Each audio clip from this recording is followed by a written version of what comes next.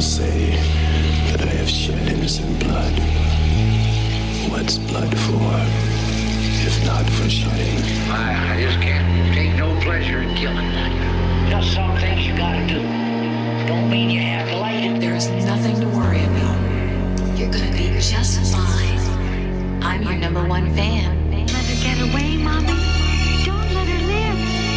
I won't, she said. I won't.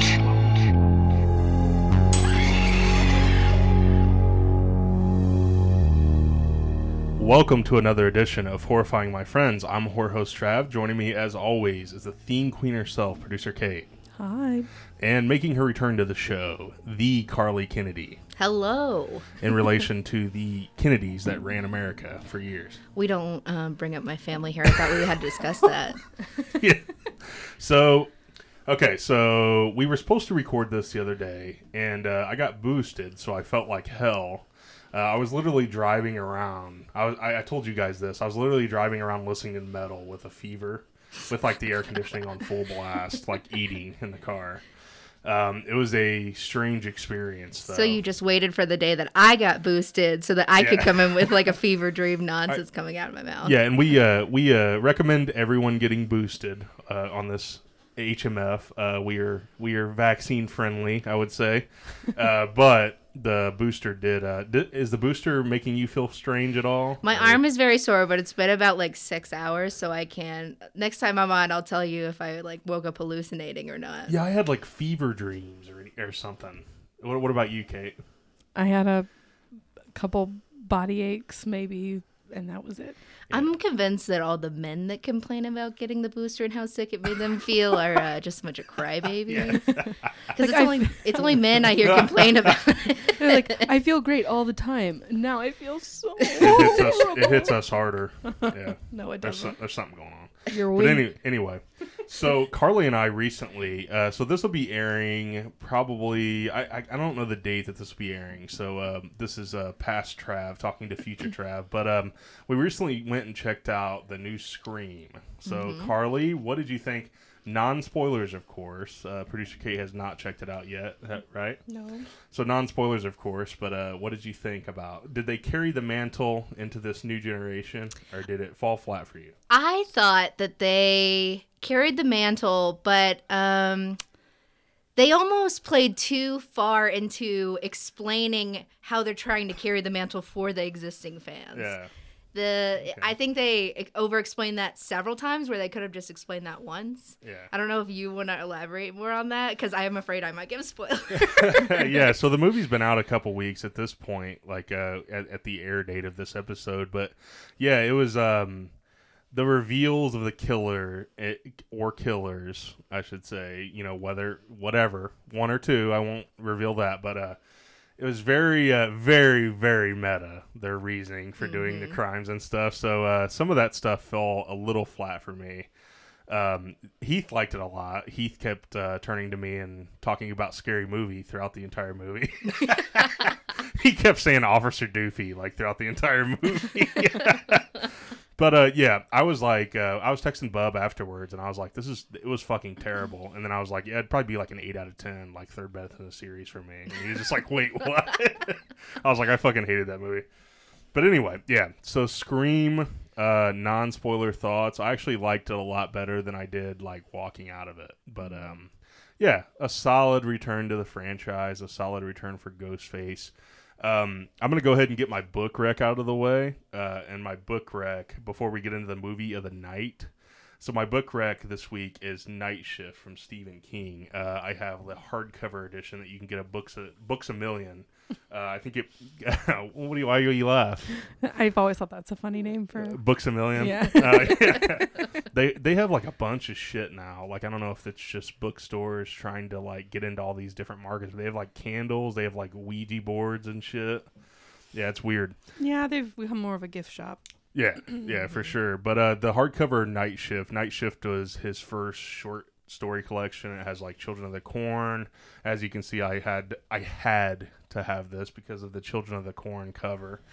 But Children of the Corn, Trucks, Sometimes They Come Back, The Mangler. It has a bunch of classic stories. The Boogeyman was always one of my favorite ones. But anyway, yeah, that's my book rec of the week. If you haven't checked out Stephen King, try his short story stuff. So, Carly and producer Kate, are you ready to get into tonight's movie? Yes. Let's do it. So tonight's movie is 1990's Misery, directed by Rob Reiner.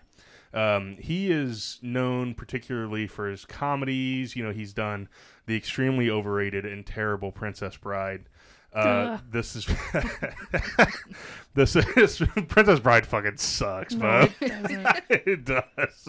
It's a children's movie. Okay. Is it? Yes.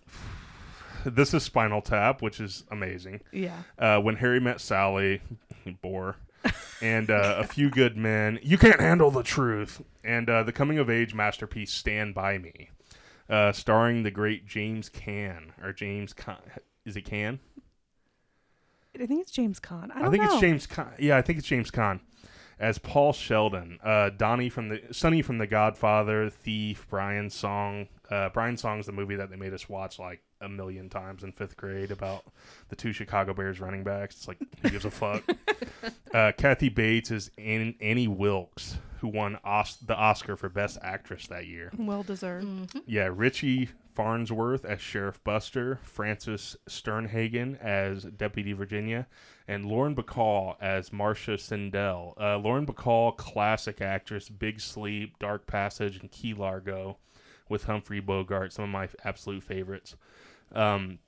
Synopsis of this film. After a famous author is rescued from a car crash by a fan of his novels, he comes to realize that the care he is receiving is only the beginning of a nightmare of captivity and abuse.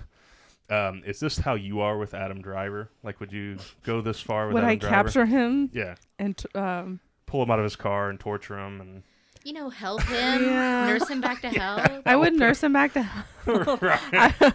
I would wait till he got the, what's it called when you're a prisoner? Stockholm Syndrome. Yeah. And fell in Oh love my with me. God. I'm kidding. No, I would never do this to a person. I'm not a psycho. Yeah, she would. Based on the novel by Stephen King. One of the most beloved Stephen King adaptations. Stephen King was initially reluctant to sell the film rights to Misery. However, thanks to the film I mentioned before, Stand By Me. Have you guys both seen Stand By Me? Oh, yeah. I have not. Dude, it's a classic. It's a Wow. classic. That's a good one. It's one that I hadn't caught until later on, and it was one of those where like you're up late at like 3 a.m. and then you're like crying because you're thinking about your childhood and shit. Which was Stand By Me, which was based on Stephen King's The Body, published in his short story collection Different Seasons. King was so impressed by it that he actually agreed to sell the film rights, but only to Rob Reiner. According to the writer of the film, William Goldman's book, 4 Screenplays, James Caan wasn't the first choice to play Paul. And some think that it was a slight miscast. We'll get into that a little bit later, whether you guys think so or not. The role of Paul Sheldon was reportedly offered to Warren Beatty, Robert De Niro, Michael Douglas, Richard Dreyfuss, Morgan Freeman, Mel Gibson, Gene Hackman, William Hurt, Al Pacino, and Robert Redford, and Bruce Willis, all of whom declined. So basically every fucking guy in Hollywood. Interesting. Bruce Willis would later play the role of Paul on Broadway alongside Lauren Metcalf in 2015. Who would you guys have picked up from that lineup? Or would you pick James Caan? I don't know. I really like James Caan. I thought that he fit it really well. You liked him? I thought he was good in this. I would probably go like Morgan Freeman or something. Like maybe somebody a little Really? bit softer. I was thinking Dreyfuss or Hackman would have been really good in this. Yeah.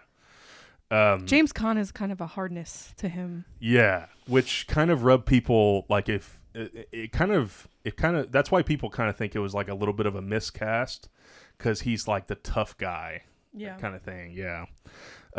Like I said, Bruce Willis would actually go on to play the part of Paul on Broadway alongside Lauren Metcalf in 2015. Like I said in the casting part, in 1991, Kathy Bates was made immortal by winning an Oscar for Best Actress with this film. Rob Reiner studied a lot of Alfred Hitchcock. As I mentioned before, like When Harry Met Sally, you know, all these other films that he was making, he wanted to know how to shoot a thriller/horror film, so he watched a ton of Hitchcock. There was a debate when it came to the feet scene and not a Tarantino foot scene, Carly, but the iconic breaking of Paul's ankles. Don't get too excited over there. I know you're in defeat and stuff. In the book, Annie chops Paul's foot off with an axe, then uses a propane torch to cauterize the wound so he won't bleed out. Do you keep the book scenes or change the script for Annie to just break Paul's ankles like they did? Originally, Reiner, like I said, he bought the rights, so originally he hired director George Roy Hill to helm the film, and Reiner would produce. Hill backed out, though, because, and a bunch of people backed out because the film still had that scene in there where she cuts off his ankle. So it was Hill goes on to explain that he was up all night and he just couldn't hear himself saying action on that scene, which sounds, a little pussyfied if you ask me. Reiner was a fan of the breaking instead of the cutting, and like I said, when Hill left the film, Reiner was like, all right, well, I'm going to just step in and direct it. Writer Goldman was also one that was angry that it was changed, but he later admitted that Reiner was probably right in changing it to the hobbling scene. Prosthetic legs were created for the hobbling scene by special effects makeup artist Howard Berger at KMB FX Group, modeled from casts of Khan's own legs. So, Carly, after my fit of rambling there, what is your initial reaction to The Misery, and how the hell have you missed this film for so long? I think it's one of those films where I've seen so many references to it that I felt like I have seen it. Please don't come after me, but I am someone who hasn't seen Forrest Gump. I miss very basic films because I feel like I've seen them. This is one of those. You asked me if I'd seen it. I looked up the synopsis and I was like, guess I haven't. So that being said, I really loved this movie a lot. It surprised me in many ways. Maybe this has to do with the miscasting that we were just talking about. I was very surprised that the author was such a likable guy. Mm-hmm. I was expecting him to be sort of like Kurt, almost to where it makes it easier for us to start rooting for her rather than him. Or maybe that's just how they make films nowadays. We want to root for the woman. But I liked that aspect of it. I also liked, the police officer. I love a competent police officer. You barely see that in films. True. And he was actually doing a fantastic job. Yeah. Kathy Bates, big clap for her. I love her. I really had only seen her in horror films. It's not even a film, American Horror Story. Mm-hmm. That was my only basis. She's for in her. The Coven, right? The Coven, yeah, and the Roanoke. Okay, the other season where she gets to play two roles. So I really liked her in this movie, and I thought it was great. It gave me a lot of ideas for my relationship. It actually reminded me a lot of how Josh and I met. No. I think all of our women want to hobble us at one point or another. Kate, what about your? Have you seen this a bunch? This movie? This is my second watch. So I had seen this, and while I was watching it, Brian's like, when did you see this for the first time? I thought high school maybe, but I was like, I didn't have a strong memory of who I was with or where I was from, but then I clicked midway, probably during the scene where she's splashing a lighter fluid on him. And I was like, oh, I saw this in college with some people from the dorm. They were all it was a bunch of movie buffs kind of got together, and so one of them had a rich parent who got them a really nice TV for their room, and they had a suite. Must be nice. Yeah, so we were all piled in there and watched Misery, and I loved it just as much seeing it this time. I was still I almost threw up with that hobbling scene. There's something about breaking of bones that to me is so much more hard to watch than you said, that chopping off the foot and cauterizing the wound. Yeah. Because I can't imagine what that would feel like, but I've broken bones and I know what that feels like. I haven't broken any bones. The visual of that is just ugh. I haven't broken anything because I drink a lot of milk. Okay. And I have really good eyesight because I eat a lot of carrots, so I get it. Milk with ice in it. So, yeah, that's why I haven't broken any bones. So you mentioned that... I was going to go back to Carly. Is this your first exposure to Stephen King? I mean, I've seen it. Okay. Yeah. What about so you said it? What about like Pet Cemetery? Like any of these other I've ones? seen Pet Cemetery. There was a Netflix movie that came out with the mom from Spy Kids. I don't even know. Or something like that. I don't know. But I'm not like a huge, like, I'm not going to, drag him from a car and nurse him to health in my house or anything. So we like to do a kind of like a thing on here where we give Kate an opportunity to state or read or remember the synopsis, and we're gonna leave it to 2 minutes this time. So Kate, We'll see. Do you have a prepared synopsis in under 2 minutes? I don't have it prepared, but the beauty of this film is Very simple. so right? much of it takes place just in that room and in that house. And so I'm not going to walk through every single scene. Right. But, basically the writer Paul is famous for this series that he writes about a woman named Misery Chastain. And she's much beloved. I'm guessing they're kind of romancy novels set in like olden times or something. And he's talking with his agent, and his most recent book that's already set to hit shelves very soon kills off Misery Chastain, because he's like, listen, I can't write Misery forever. I can't write this character forever.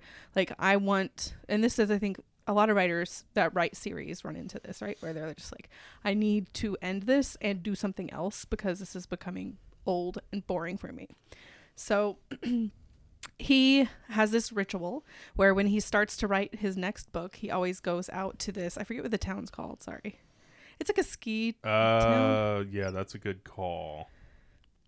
I should know. Is it Crystal something or Crystal Springs? So anyway, in this ski town at this specific resort, he's very ritualistic and superstitious, maybe even, because he stays in this hotel, writes his book, doesn't make any copies. He just has the one copy that he's typed up. And then when he's done, he heads home. Oh, no, he has a He cigarette. has a cigarette. A single cigarette. A glass of champagne, Dom Perignon. And then he books it because he drives a Mustang, which he's driving up in this snowy area in a real rear-wheel drive car. Dude, he was flying too. He was flying.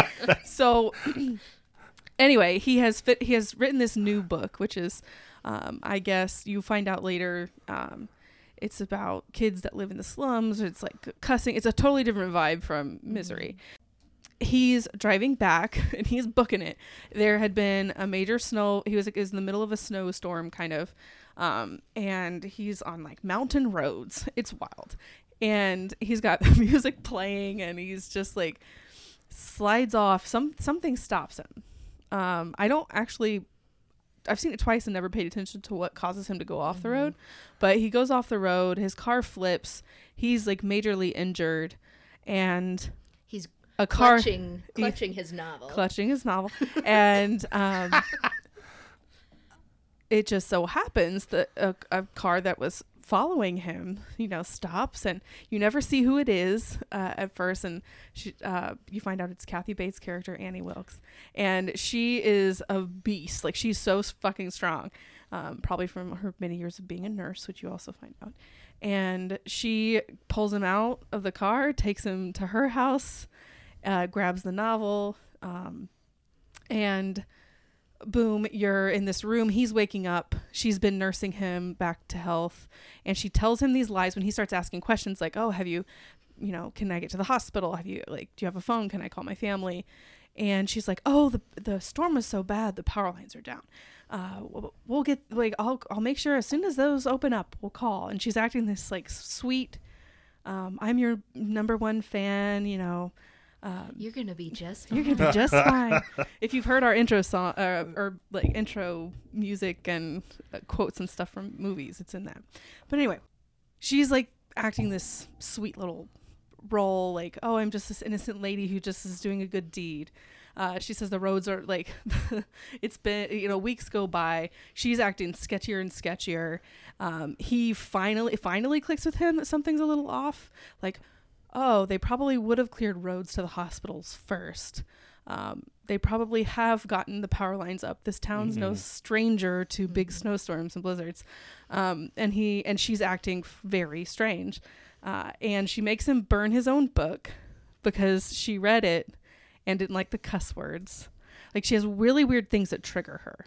And she reveals these little details through, like, in every exchange she has with him of, like, her past. Like, there's things, like, she mentions being in front of a trial, you know, in front of a jury. My mind was muddled that one time I sat on the witness stand. Yeah. Yeah, What? she's like in front of, she's like alluded to being in front of a jury. So he's like, okay, this woman is fucking nuts.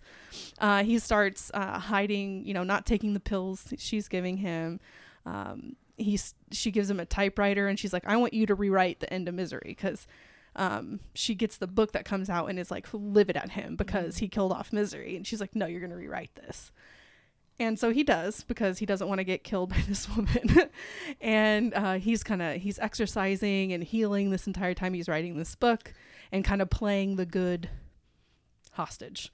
And he hatches a plan to kind of pick a lock and get himself into the house to see if he can find help. She doesn't have a phone. And he does that a couple times, I feel like, trying to prepare an escape. And things come to a head when at the same time she realizes that he has been out in the house. So she reveals to him that she knows he's been out in the house. She's been holding on to that for a little while. The sheriff has also been constantly searching for this guy. They come across his car and they start, you know, going to properties and asking questions. And he finds out that Annie Wilkes has been buying up a bunch of paper, which is really weird. And so he's like, all right. And like you said, he's very confident. And his wife and him are very cute. But anyway, he goes out, starts asking questions of Annie. She's evading him. And this is kind of where the climax happens. Like, she straight up takes a shotgun, kills she throws Paul in the basement. And then when the sheriff comes back, hearing the commotion in the basement of Paul, like, she like shoots him with a shotgun, palms the hot end of that rifle, and doesn't even blink. And then it's like a fight between Annie and Paul, and ultimately Paul does escape. Well, he doesn't, like, they don't show him his escaping. They show him taking her out. They have a huge kind of fight. There's a couple jump scares where she comes back to, like, you think she's dead and she comes back. It's like the classic kind of horror jump scare of the end, like, oh, but she's not dead, and then he kills her. And, you know, they flash forward from there to him, you know, having PTSD in a restaurant, thinking he's seeing Annie Wilkes everywhere, you know, but he has lived, he's kind of thriving, he's got his new book out, whatever he's doing. And he ends up saying that she actually helped him. Yeah. Which and I think that gets at the core of, like, kind of Stephen King, like something Stephen King does a lot in his novels, which is talk about the writer's experience. And we'll get into themes and stuff later, but yeah, that is pretty much it. When I try not to get too deep into any of, like, the specific scenes between the two of them, because I know we want to talk about it, but that's it. So let's talk about these two characters, because like Kate's kind of said, it's kind of like, it is kind of play-like, because you could very well see this as a play, because most of the setting is this one room, really, or these multiple rooms in this little bitty house. But Carly, what did you think about, let's get into, like, characters and some of our favorite scenes, and then we can get into themes. But let's tackle characters and some of our favorite scenes first. But Carly, what did you think about the characters in this film? So, my favorite character actually was the sheriff. I thought him and his wife were very endearing, and he actually had one of my favorite scenes where he's walking into the room with the typewriter, and Kathy Bates is fetching him a hot cocoa, which I'm sure she put something in that. Like, that had to have been a thing. But, like, he walks into the door frame, and so does she, and then he leans out, and she leans out. And then they go back, and I'm sitting there, because to me, that's, like, creepy. I don't know why, but that, like, sort of gave me chills. And then he leans back in, and then he leans out again, and so does she, and I was like, dude, this is...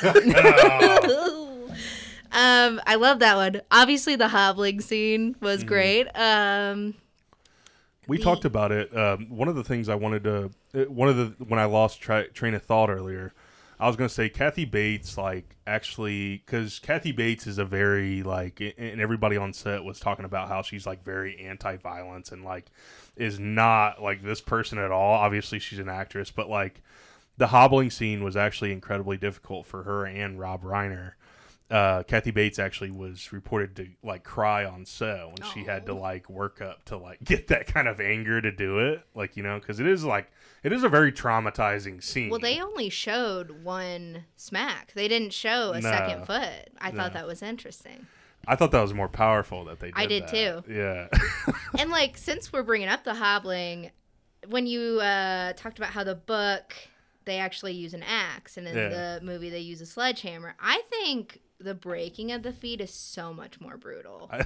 Like, I think it is too. Like, you chop off feet, like, okay, like, fine, like, it's clean. Well, not clean, like, there's shit everywhere. Yeah, you can kind of, like, peg it. You know yeah, what I'm but, like, if you, like, like, break both of your feet, they're just hanging there. Like, to me, that feels so much more brutal. Right.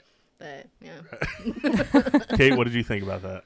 Oh, the hobbling. I kind of alluded to it earlier. I think it could have been good and shocking whichever way they went. Listen to you. But there's something about the hobbling to me that is, like I said, it's just much more sort of gut wrenching when you watch it. Like, especially if you've broken a bone before, you kind of know that pain, that, like, aching pain that just doesn't go away. Like, and imagine if all she did was, like, set it in a homemade splint. Like, oh my God, it's crazy. I know that I'm, like, horror host Trav, but did they ever remake this? That's something that I should have looked up. I don't think they did. Didn't they make allusion to it in that one show, Let's Google Castle it. Rock? Yeah, so they didn't remake it, but yeah, Annie Wilkes was actually a character in Castle Rock, the TV show that they did for Hulu.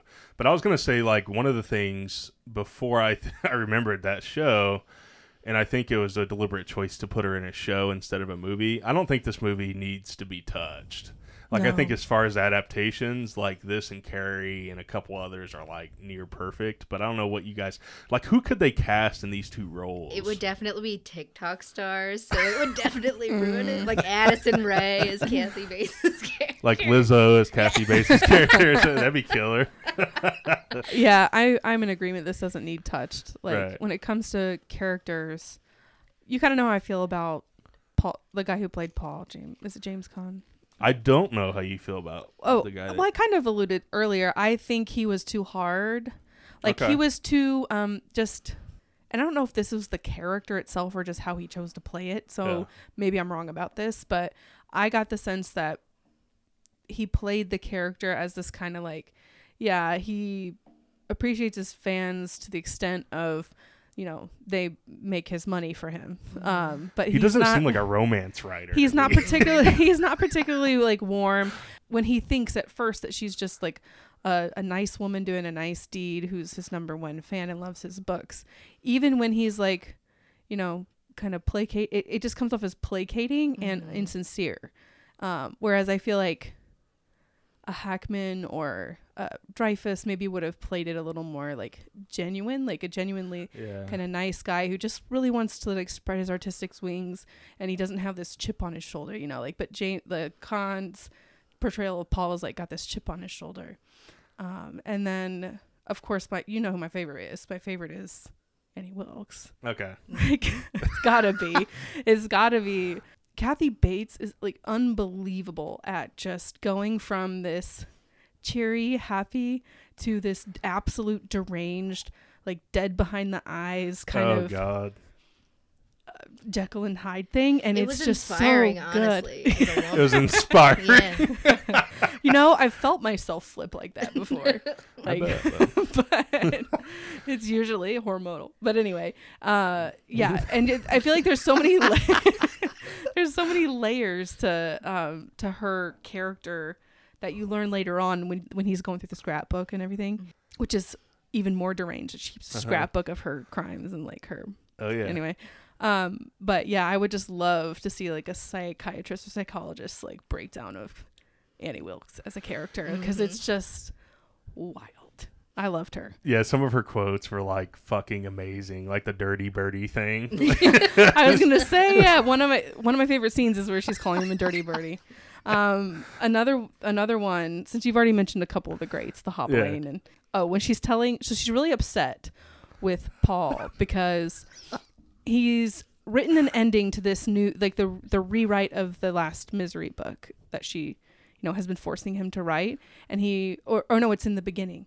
Mm-hmm. She's upset with the beginning because he kind of just haphazardly makes up a reason for why Annie didn't die, or sorry, Misery didn't die, and she tells this Rocket Man story of how she would go to the movies back in the day, and you would see the cliffhangers. And there was a Rocket Man cliffhanger, and it like she has fucking PTSD apparently from seeing the cliffhanger, coming back the next week to see what happens, and the writers didn't make it consistent. The start of the next scene consistent with the cliffhanger from the week before, and that's why she's upset with Paul. She's like she's basically giving him a writing and editing lesson, which she is not wrong. He did need to fix that. But she is absolutely deranged. She's like, so she starts screaming about this Rocket Man scene. She's like, he didn't get out of the cock-a-doodie car. Yeah. So she says like cock-a-doodie all the time in this. It's just absolutely hilarious because like she doesn't cuss, but she murders people and babies. She murders babies. Okay. Killer. We all have our thoughts. Okay. It's like it's just hilarious. And I love a little bit later when she's like honking at somebody. I think it's when she's going to get the paper and she's just like, yeah, cock-a-doodie. You gonna start calling people cock-a-doodie as you drive around? Oh, I already do. That's why I was so weirded out watching this movie. That's a strange coincidence. Kathy Bates was on like Conan, I think, or David Letterman, and she was like saying that her mother wasn't blown away by her performance because her mother said that she had seen all those behaviors before. I was like, holy shit. Oh my God, that's brutal. One thing I wanted to touch on the hobbling scene was the music that they were playing. Was that Moonlight Sonata? I didn't even clock the music because Moonlight I was so Sonata. Distracted by that. I felt like that was a great fucking choice to play like that, like creepy, like slowly kind of like delving into madness as she's like talking through her preparation of the hobbling, and she's like she's telling you the history of the hobbling and these practices that they used to use and shit. I just felt like that whole scene is like brilliant, man. And it's like Rob Reiner, like, to go from something as shitty as The Princess Bride and then to that it's like, all right. But just a quick note, this does have a great soundtrack, this film. They come in strong with I forget what the song is, but they come in really strong when he's like rocking out in the car. Yeah. Like, it's good. I didn't notice it so much in this one. But yeah, no, like a good classical theme as well to end it, like a 50s song or something, 50s love song. So do we want to get into the themes? Well, I want to know, are there any other scenes that we haven't mentioned that you think is a favorite? We mentioned it a little bit earlier, but I really, really love the scene. And of course, like, you have to bring these up when she goes out, every time she goes out to run an errand, because these scenes literally have you like biting your nails clenching and like, my butthole. Yeah, it's like, and it's really, really well done. Like he watched a lot of Hitchcock, which I feel like kind of was allowing him to kind of tap into some of that like way to build a thriller. But he really built these scenes where you're following her, what she's doing at the store and stuff, her driving, and she's like looking glazed and, just ahead and shit. But you're following this time and you're seeing his every move and her every move. And the one part that made me fucking cringe, and I'm like, you would never fucking do that, was when he knocks over the penguin and then he puts the penguin like backwards. Dude, so amateur. Yes. I'm like, come on, man.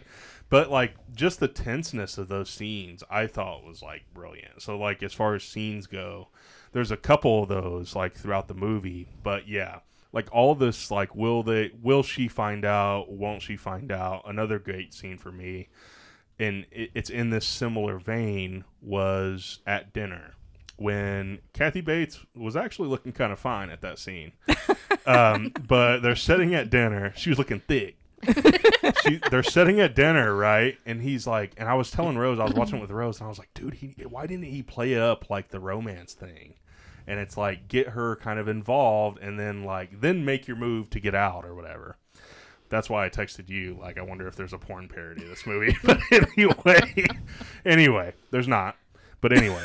You would know. Yeah, there's not. There needs to be. There was a whole Twitter thread of like, why isn't there a misery porn?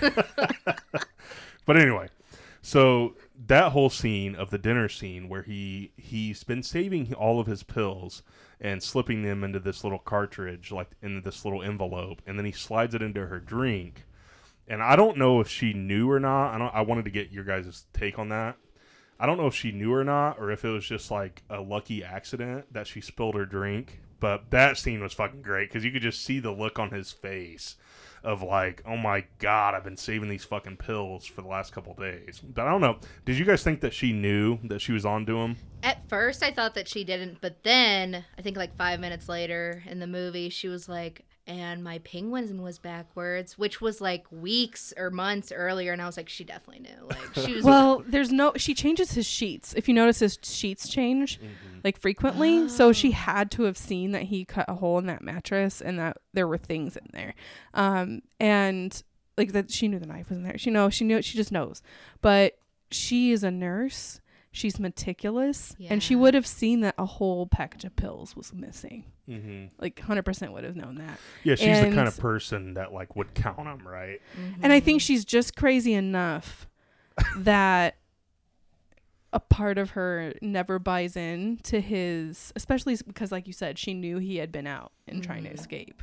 So like she was just playing into a weird game of chess between them, right? She's playing into him, playing into her, like, and I don't think there's any way she really would have believed that he was falling in love with her. Because, like, even she's not crazy enough to think that someone being kept captive would fall in love with her like that, especially when she's hurting him. So if she knew that he was constantly getting out, or I don't know constantly, but at least getting out at some point, like, did she leave out her scrapbook on purpose? I think so. That's a great scene as well when it like reveals like some of her potential victims. Like if you read through, like pause it, it's her father, like fellow nursing students, like patients under her care, babies, like you said, lots of babies.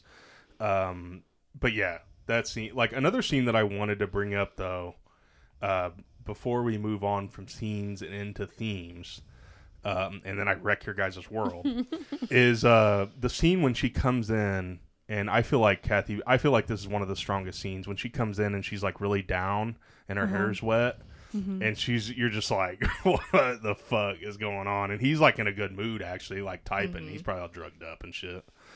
But she's like, I have this gun and I've been thinking about using it and stuff. She's like, the rain gets me down. And she's like, I'm going to go put bullets in it or something. She's like, when my husband left me, I thought I might go crazy. Yeah. Oh my God. But it's like, she pulls off crazy so effortlessly in that scene, though. I think it, as crazy as it is, I think it was also calculated. Like, she's already thought, as soon as she made the decision to follow this man around. Yeah. And and I'm, you know, if I go back and watch more closely, she probably had something to do with why he ran off the road. I don't know. But regardless, she kills with purpose. Right. Like you notice from the scrapbook, she kills. Always benefited from the death. Yeah, she found out a way to benefit from it. And in this scenario, she's no dummy. Like she knows there's no way he's walking away from this and not, you know, and she's not going to be, you know, punished. It's not going to come back on her. It's like, so from the start, her intention is to get what she wants from him, toy with him, you know, get this misery book. She had from the beginning knew she was going to kill him. And basically exactly what she told the sheriff, to publish the book as if she had written it herself as Paul. Yeah. Yeah. I think so too. All right. She wants to become a writer. Yeah. Like, and she's not honestly, she's not a bad editor. No. Like as an editor, she's not a bad editor. Her methods are questionable. but her instincts are right. Maybe she thought that she cared more about the story than he did in the end, so she actually felt like that was her justification for it. So now as we get into the themes, Carly hits a big one in this movie, which is, and you just described what is known as toxic fandom. And I think this is a big theme in this movie, and it's kind of like how Hodge and I felt after seeing The Last Jedi in theaters was that someone's going to have to pay for this. It's not going to be us, it's going to be someone else. But yeah, it's almost like when she burnt the book and stuff, she brought a fucking grill in there to burn the book because it was unacceptable, because it wasn't the ending that she wanted. But yeah, I think that's one of the themes. I'm just going to throw that hat out in the ring and let you guys roll with it. But Kate, if you want to throw out another one, or Carly. Well, the idolatry and toxic fandom is something. Well, just fandom in general, having a fan base in general, is a major theme. So something I had kind of written in my notes was that if you're someone like Paul, a celebrity, a creative, if you're Stephen King, the same thing that they seek to make them feel happy or worthy, which are, putting their art out in the world and it being appreciated, also can make them feel this fear and doubt. So you get, I kind of alluded to this earlier too, Stephen King likes to write books about the writer's experience. So you see this in The Shining, you see this with Misery, and this is kind of the struggle of a writer. Do you write to appease your audience that you've built and to keep that gravy train going? Or do you write only for yourself and what makes you happy? I think you have a little bit of a modern example with she's toxic now, but J.K. Rowling at first, she built this huge fan base. And then I think she decided to write something for herself, which was included. She said it was canon to the series. I think it's called The Lost Child or the Forbidden Child. The Cursed Child. The Cursed Child. And it was torn apart by the fan base. And I think that was sort of the start of sort of the rejection of her as the author of the series. And then of course, since then she sort of, I don't know many specifics about her, but she's gotten herself canceled. Yeah. But just as sort of an example, outside of the politics of her, right. It's once you create something and put it out there and make sequels to it, it doesn't almost belong to you anymore. It's like a weird kind of possession thing. It does, but it doesn't. And this Annie Wilkes character feels like she was wronged by the sequel that never should have been or whatever. It's kind of one of the things, like I said, I kid around about Last Jedi, but it's I halfway kid around with Last Jedi. But it's Ghostbusters 2016, there's a Child's Play, which, made me want to drive my car into the pond out there. Stick your head into a Chucky box. Yeah, I just got an entire pizza and just sat in my front seat and ate it after Child's Play. Am I me? Am I alone? Who am I? Kind of thing. Another theme that I wanted to introduce is and you mentioned The Shining, and The Shining is another glaring example of this. But Stephen King always deals with substance abuse issues in his stuff. So in an interview with the author, this was with the Paris Review, he said, "Annie was a metaphor for my drug problem, and she was my number one fan. God, she never wanted to leave." Now, the movie downplays that a little bit, more than the book. In the book, Paul, I think, struggles with addictions and substance abuse, which plays a factor in him getting chained to a bed, and she's drugging him and stuff. But you got to take that into account, in the movie as well. It's just in The Shining, his substance abuse kind of plays a role for sure with Jack Torrance. But yeah, I don't know what you guys thought of that, whether Annie could be a metaphor for, if you think about it, she's she's his number one fan. She's like, she's holding him captive. Right. He doesn't want to continue to be in this situation, but right. he doesn't have any control. I just gave you guys the big enchilada, so Yeah, I mean, it all tracks. Yeah. I think definitely. She's like taking care of him, but not. She's ultimately harming him. right, Yeah. right. And I think that that's very like and if he doesn't get his shit together and figure something out, she'll kill him too. Just like happens a lot with addicts. Sometimes you just have to bash in the brains of your drug addiction. and she ended up helping him out at the end, so it's like. Travis.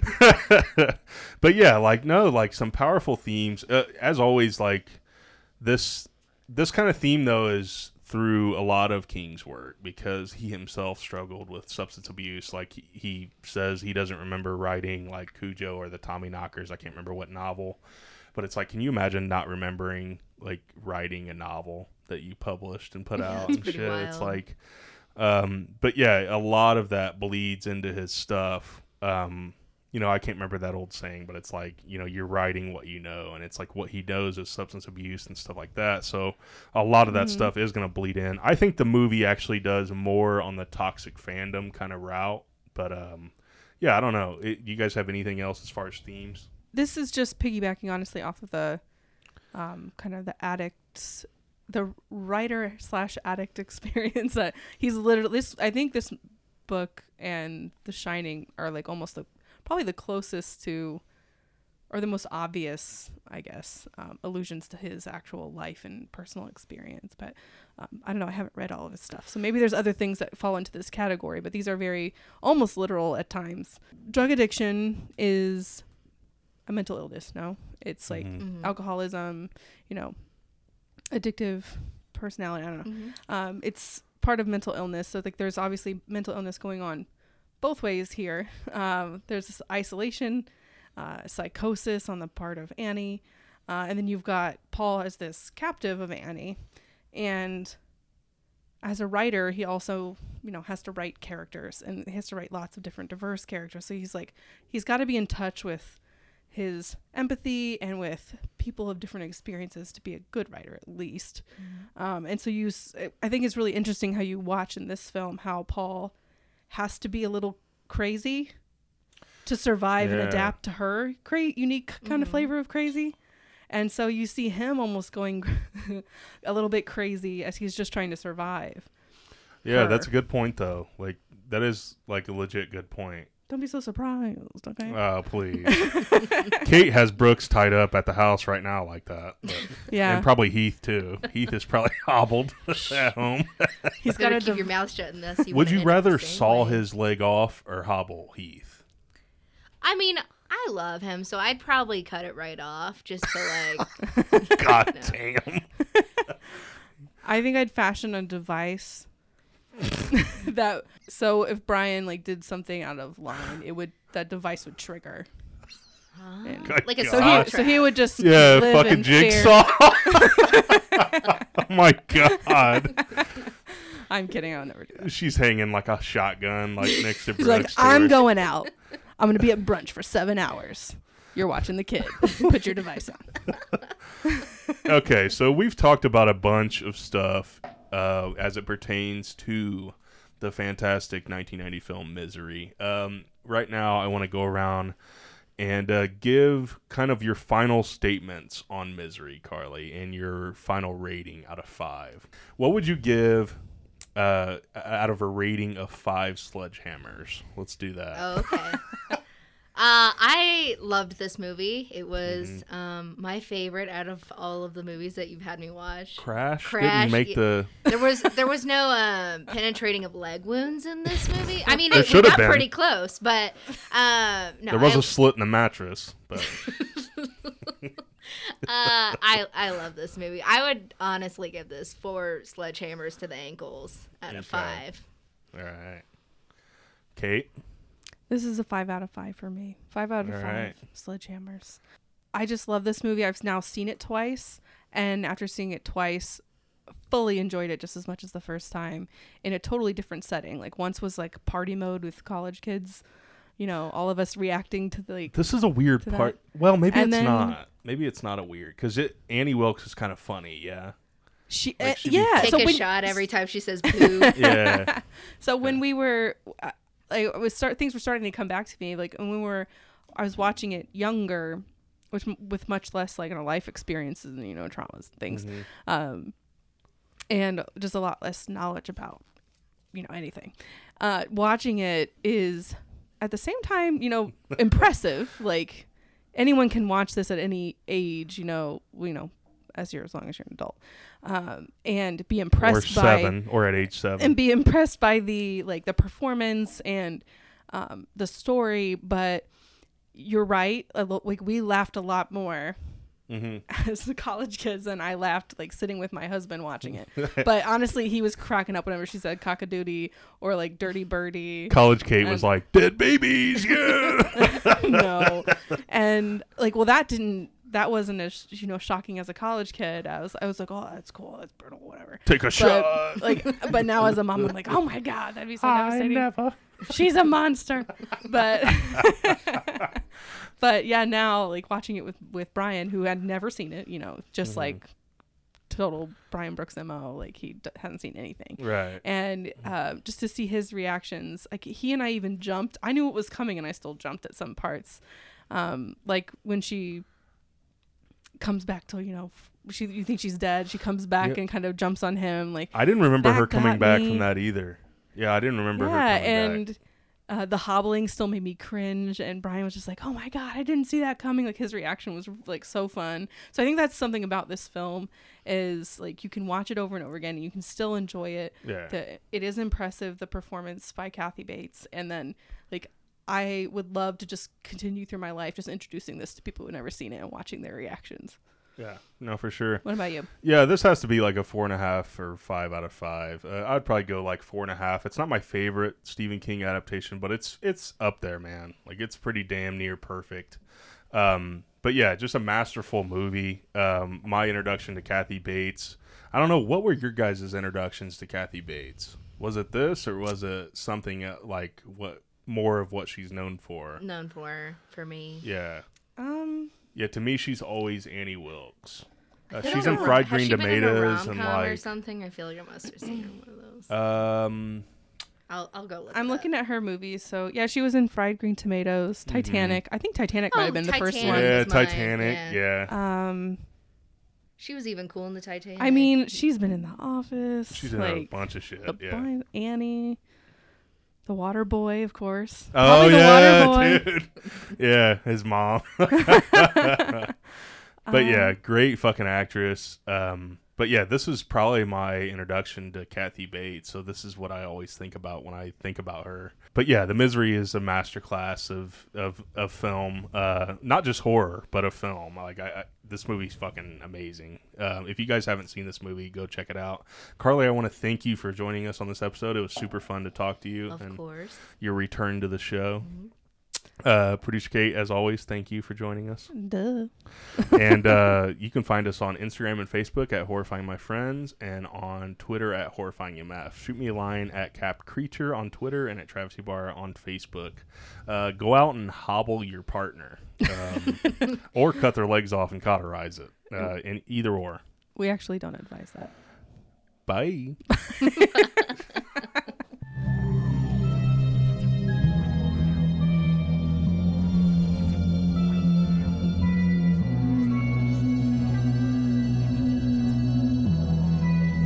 Horrifying My Friends.